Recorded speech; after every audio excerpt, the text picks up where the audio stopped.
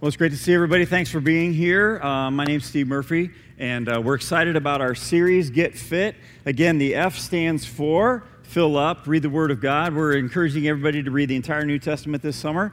Invest in is what the I stands for. That means to get involved in ministry tangibly here at Discover. Make a difference. When you see a need, say, yes, I will help with that area. And T is to talk with someone about Jesus for the very first time. Somebody you've never talked with Jesus about. You may have talked about everything else, but you never talked about Jesus. We want that to be a goal. So get fit. If you need more information, go to the website. There's more info there on the reading plan and various things. On Tuesdays, an email comes out, and it gives you information, hints, ideas on how to get fit. So we encourage everybody to be involved in that. We are in 1 Peter in June and July. So we're in chapter 3 of 1 Peter today. So turn in your Bibles. That might be a printed Bible. Like Chris said, you might have an electronic version. That's totally cool. We encourage everybody to use whichever you want. Just make sure you're in the Word of God. That's the main thing. Speaking of the Word of God, on BibleGateway.com, here are some of the most popular verses. You may have heard of one or two of them. John 3:16. God loved the world so much he gave his one and only Son that whoever believes in him should not perish but have eternal life. Jeremiah 29:11. I know the plans I have for you, says the Lord, plans to prosper you and not to harm you, plans to give you hope and a future. Romans 8:28. We know that in all things God works together for the good of those who love him and are called according to his purpose. Philippians 4:13. I can do everything through Christ who strengthens me. Proverbs 3:5 and 6. Trust in the Lord with all your heart and don't lean on your own understanding. In all your ways acknowledge him, and he'll make your path straight. For most of us, if you've been following Jesus for a while, those are verses that you've heard over and over and over. That's why I have them memorized. That's just those are the things you write. Like everyone who graduated this year, you had Jeremiah 29:11 and Proverbs 3:5 and 6. I guarantee you those are the verses people wrote. That's always what verses people write. So the verses that we're going to talk about this morning are not those verses that most people are memorizing and super excited to talk about. And to be honest, I'm not super excited to talk about them. They're tough. I'm not excited. So we're going to only get through this with God's help. That's always the case, but it's especially true today. So we need him. Lord, I need you. So let's do that. Let's invite God and make sure that we know he is here with us. God, we thank you for Jesus, for the Holy Spirit, for your word. Give us ears to hear what you have for us, not for somebody else. And we pray these things through Jesus. Amen. Now, throughout today's teaching, remember one of the underlying themes of 1 Peter. There's the idea of hope. But there's also this idea that no matter what we're going through, no matter where we are in life, it's our responsibility, our privilege to make disciples who make disciples. 1 Peter helps us see that the way that we walk with God affects how other people walk with God. The way that you walk with God affects people around you in their walk with God. So we need to keep that in mind as we read the word all the time, but especially this morning. So 1 Peter chapter 3, starting in verse 1. And there are three basic sections. There's a section that's primarily for wives, but has information for everybody who follows Jesus. A section primarily for men, but it's for everybody who follows Jesus. And then there's a section for everybody who follows Jesus. Okay? So starting in verse 1. In the same way, you wives must accept the authority of your husbands. Then, even if some refuse to obey the good news, your godly lives will speak to them without any words. They will be won over by observing your pure and reverent lives. Don't be concerned about the outward beauty of fancy hairstyles, expensive jewelry, or beautiful clothes. You should clothe yourselves instead with the beauty that comes from within. The unfading beauty of a gentle and quiet spirit, which is so precious to God. This is how the holy women of old made themselves beautiful. They trusted God. and accepted the authority of their husbands. For instance, Sarah obeyed her husband Abraham and called him her master. You are daughters when you do what is right without fear of what your husbands might do. In the same way, you husbands must give honor to your wives. Treat your wife with understanding as you live together. She may be weaker than you are, but she is your equal partner in God's gift of new life. Treat her as you should, so your prayers will not be hindered. Finally, all of you should be of one mind. Sympathize with each other. Love each other as brothers and sisters. Be tender-hearted and keep a humble attitude. Don't repay evil for evil. Don't retaliate with insults when people insult you. Instead, pay them back with a blessing. This is what God has called you to do, and he will bless you for it. Again, application in every verse for every one of us. But there are three basic groups. Wives, not women. There's a difference. Wives, women are wives, right? But this is a subcategory of all women. This is specifically speaking to wives, speaking to husbands, and then it's speaking to everybody. So primarily verses 1 through 6 is primarily about wives. Now, I stand before you as a guy. I get that. And the guy who wrote this is a guy. So we've got two guys speaking right now. And if I was a lady, I would be like, tune out, tune out, tune out. It's a dude, And sorry about that weird voice. I'd just say tune out. It's a dude. So Teresa, my lovely wife, is going to come and just share some thoughts that she has on this subject. And she's just a wonderful lady. So would you please welcome my beautiful wife, Teresa?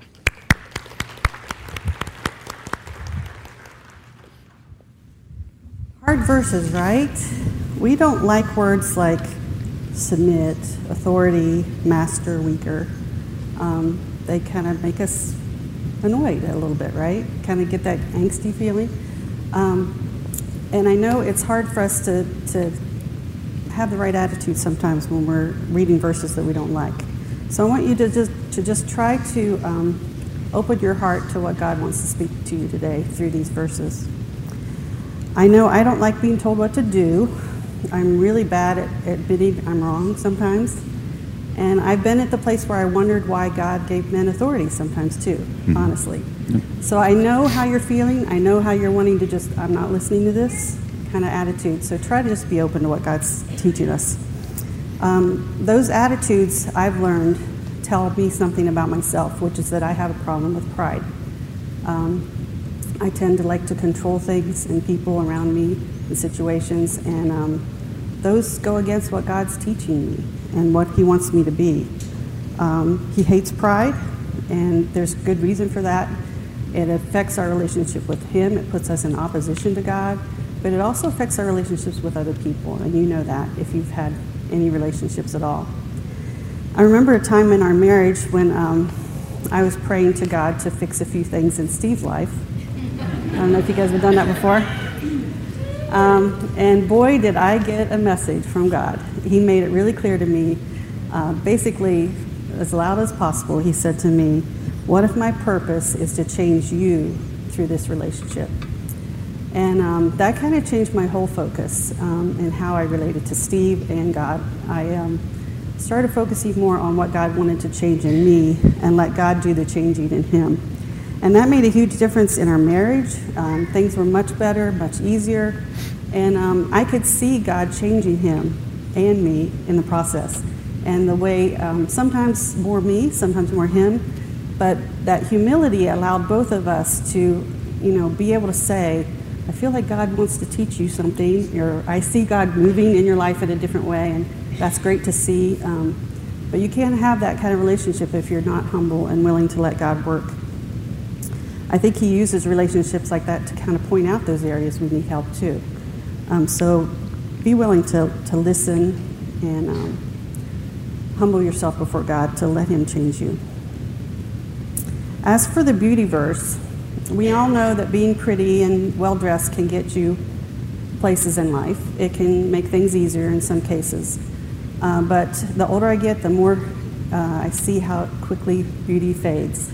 And we only have a few years that it's really there. And at some point, we have to start working on the inside if we want to be truly beautiful in God's eyes. A good way, I think, to test where we're at in that area is just look at your schedule and figure out how much time are you spending on outward beauty every day. Half an hour to get ready, whatever. Look at your schedule. How much are you shopping? And how much is the clothes you wear making you feel like you have significance? Those kind of things. Try to add that up and then compare that to how much time you're working on inner beauty, trying to be more like Jesus. If you're out of balance, which most of us probably are, make a commitment to change that.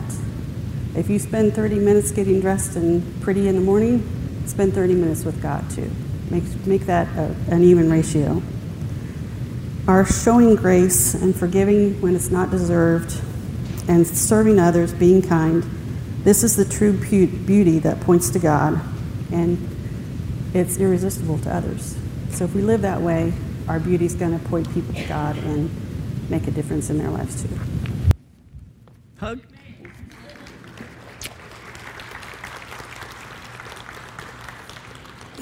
Thank you, Teresa. I love you. I'm very honored to be your husband. And that's true. That is so true. Wow, I'm blessed.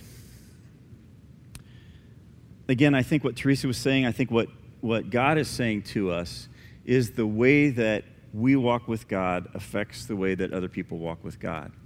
Our lives have influence. Our lives make an impact. And I have to ask myself, do I care more about me or do I care about the people around me? And I think whether you're a wife or a husband or in the everyone category, what Peter is saying to us is your life makes a difference. So live it for Jesus, and people will be impacted in positive ways.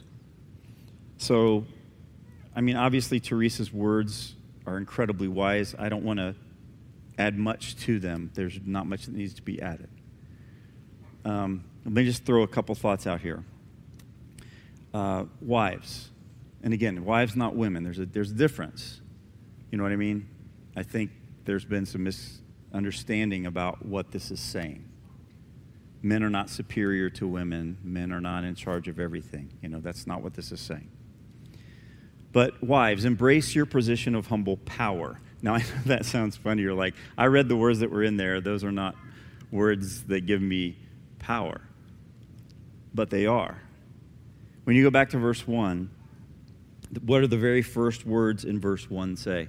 They say, in the same way, which means something came before. And the in the same way that came before is where it's talking about Jesus.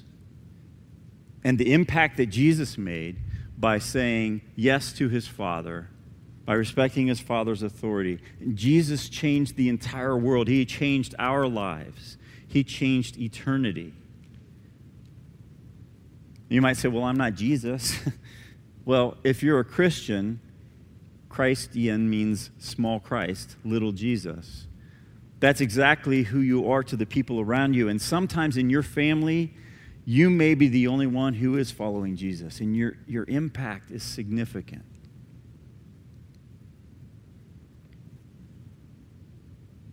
Ladies, you can impact your husband without saying a word, just as he sees your actions. And you need to, as Teresa said, you need to truly believe that God can change your husband's heart. It's hard. I am a hard-hearted dude. I am. You would be surprised at the stuff she has to pray for me. You'd be like, oh, wow. But God can change your husband's heart. And ladies, it helps you to know that guys flourish, husbands flourish when they're respected, when they understand that you care about them, when you encourage them. So if you are your husband's advocate, publicly and privately, that's going to make him feel great. So ladies, some homework for you this week.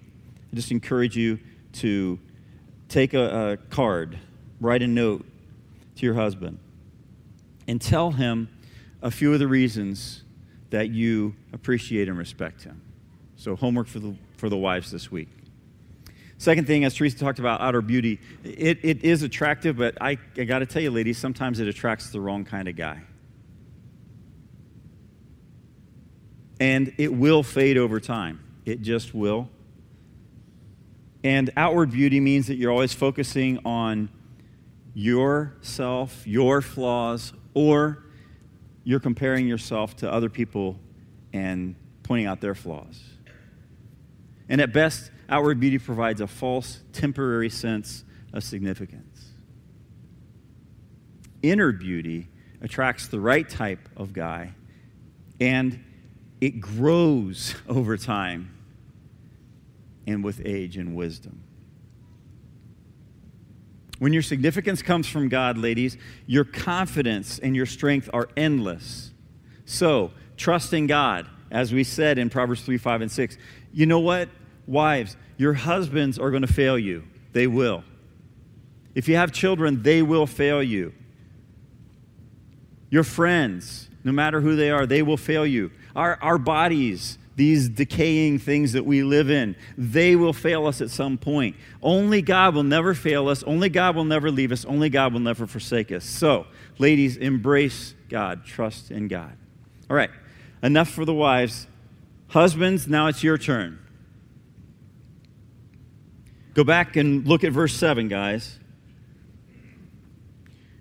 The reality is, the reason many wives do not like verses 1 through 6 is because historically they've sometimes been used in very incorrect, very manipulative, very abusive ways that God absolutely never intended. And if you're in that category, guys, you need to own it, you need to confess it, and you need to stop it. That is the exact opposite of God's plan, which is what we see in verse 7. And the first thing is, you need to accept the good news of Jesus. Don't reject the good news of Jesus, accept it. And some of you haven't done that, and it's the reason your marriage is struggling. And guys, if you're in that category, you need to accept Jesus.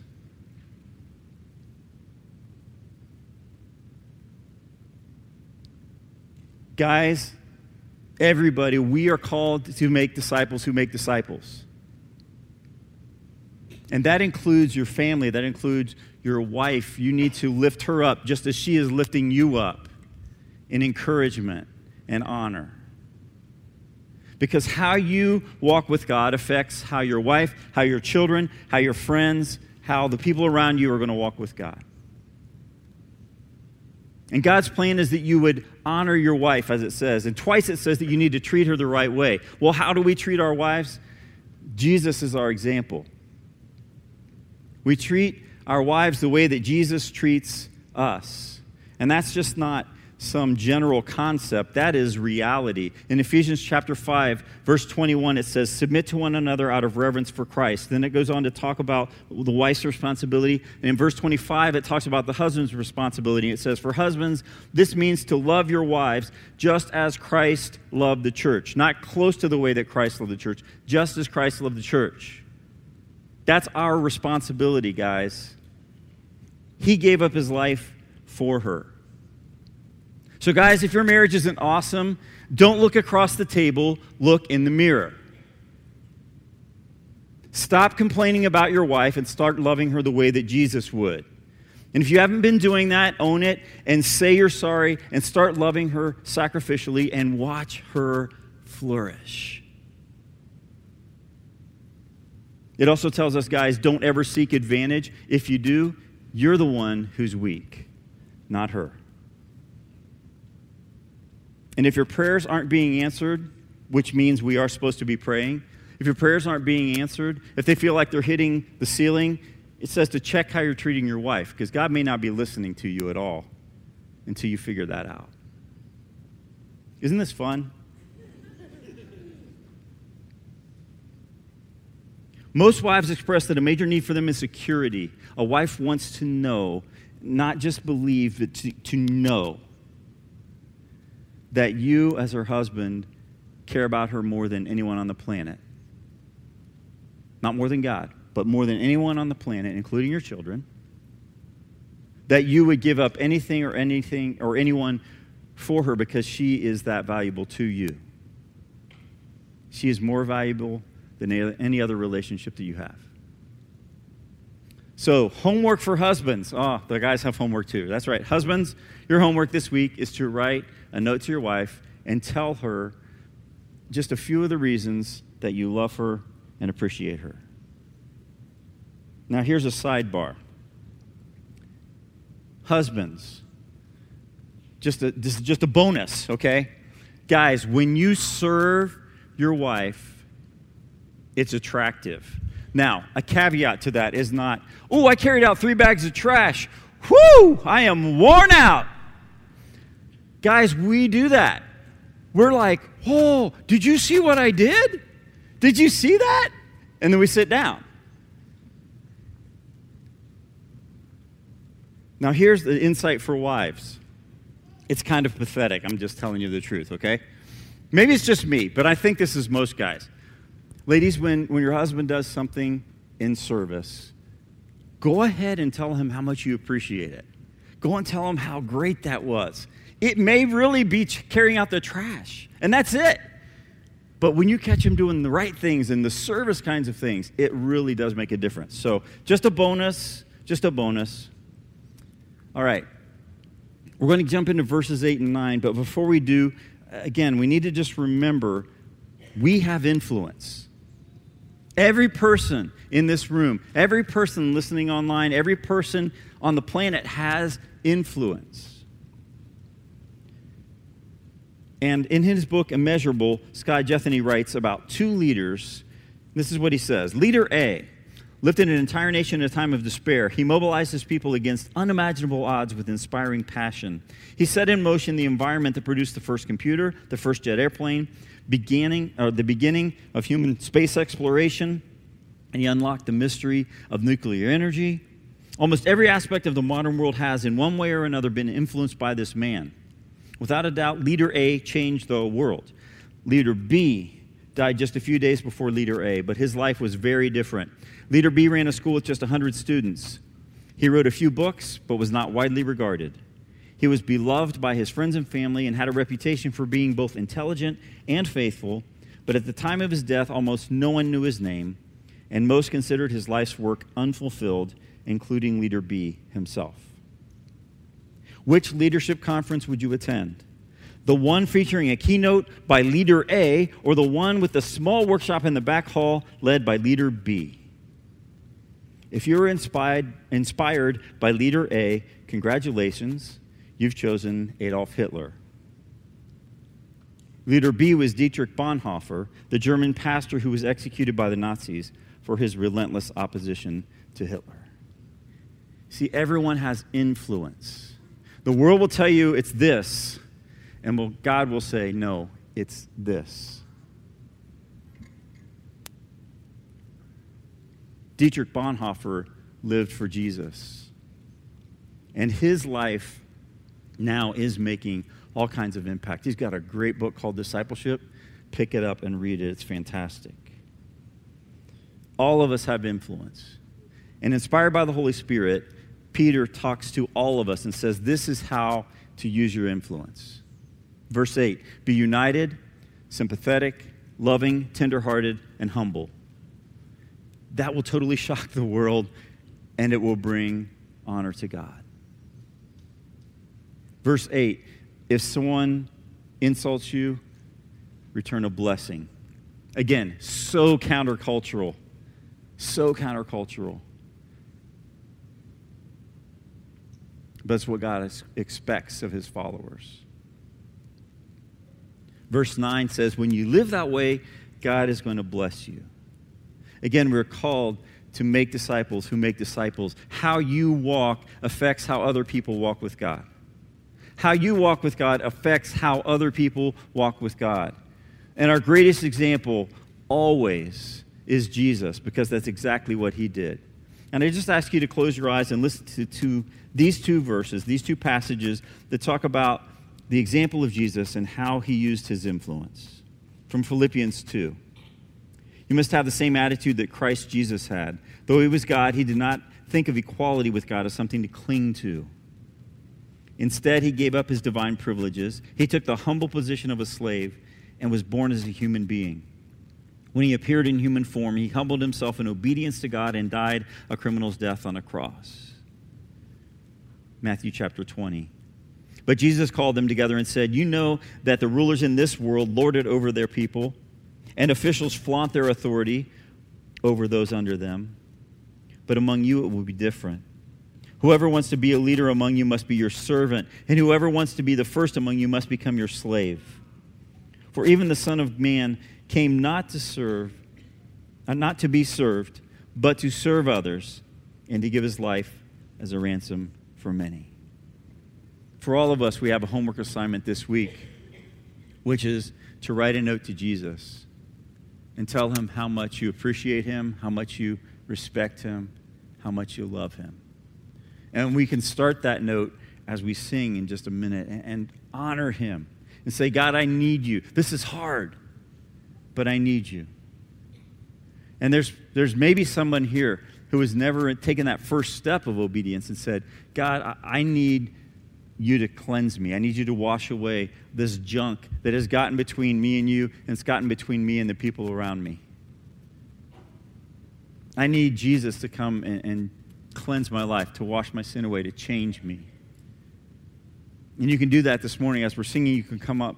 We'll talk with you. We'll pray with you. We'll help you know what those steps are that God expects of somebody that's following Jesus, to embrace this grace, this love, this power that God gives us.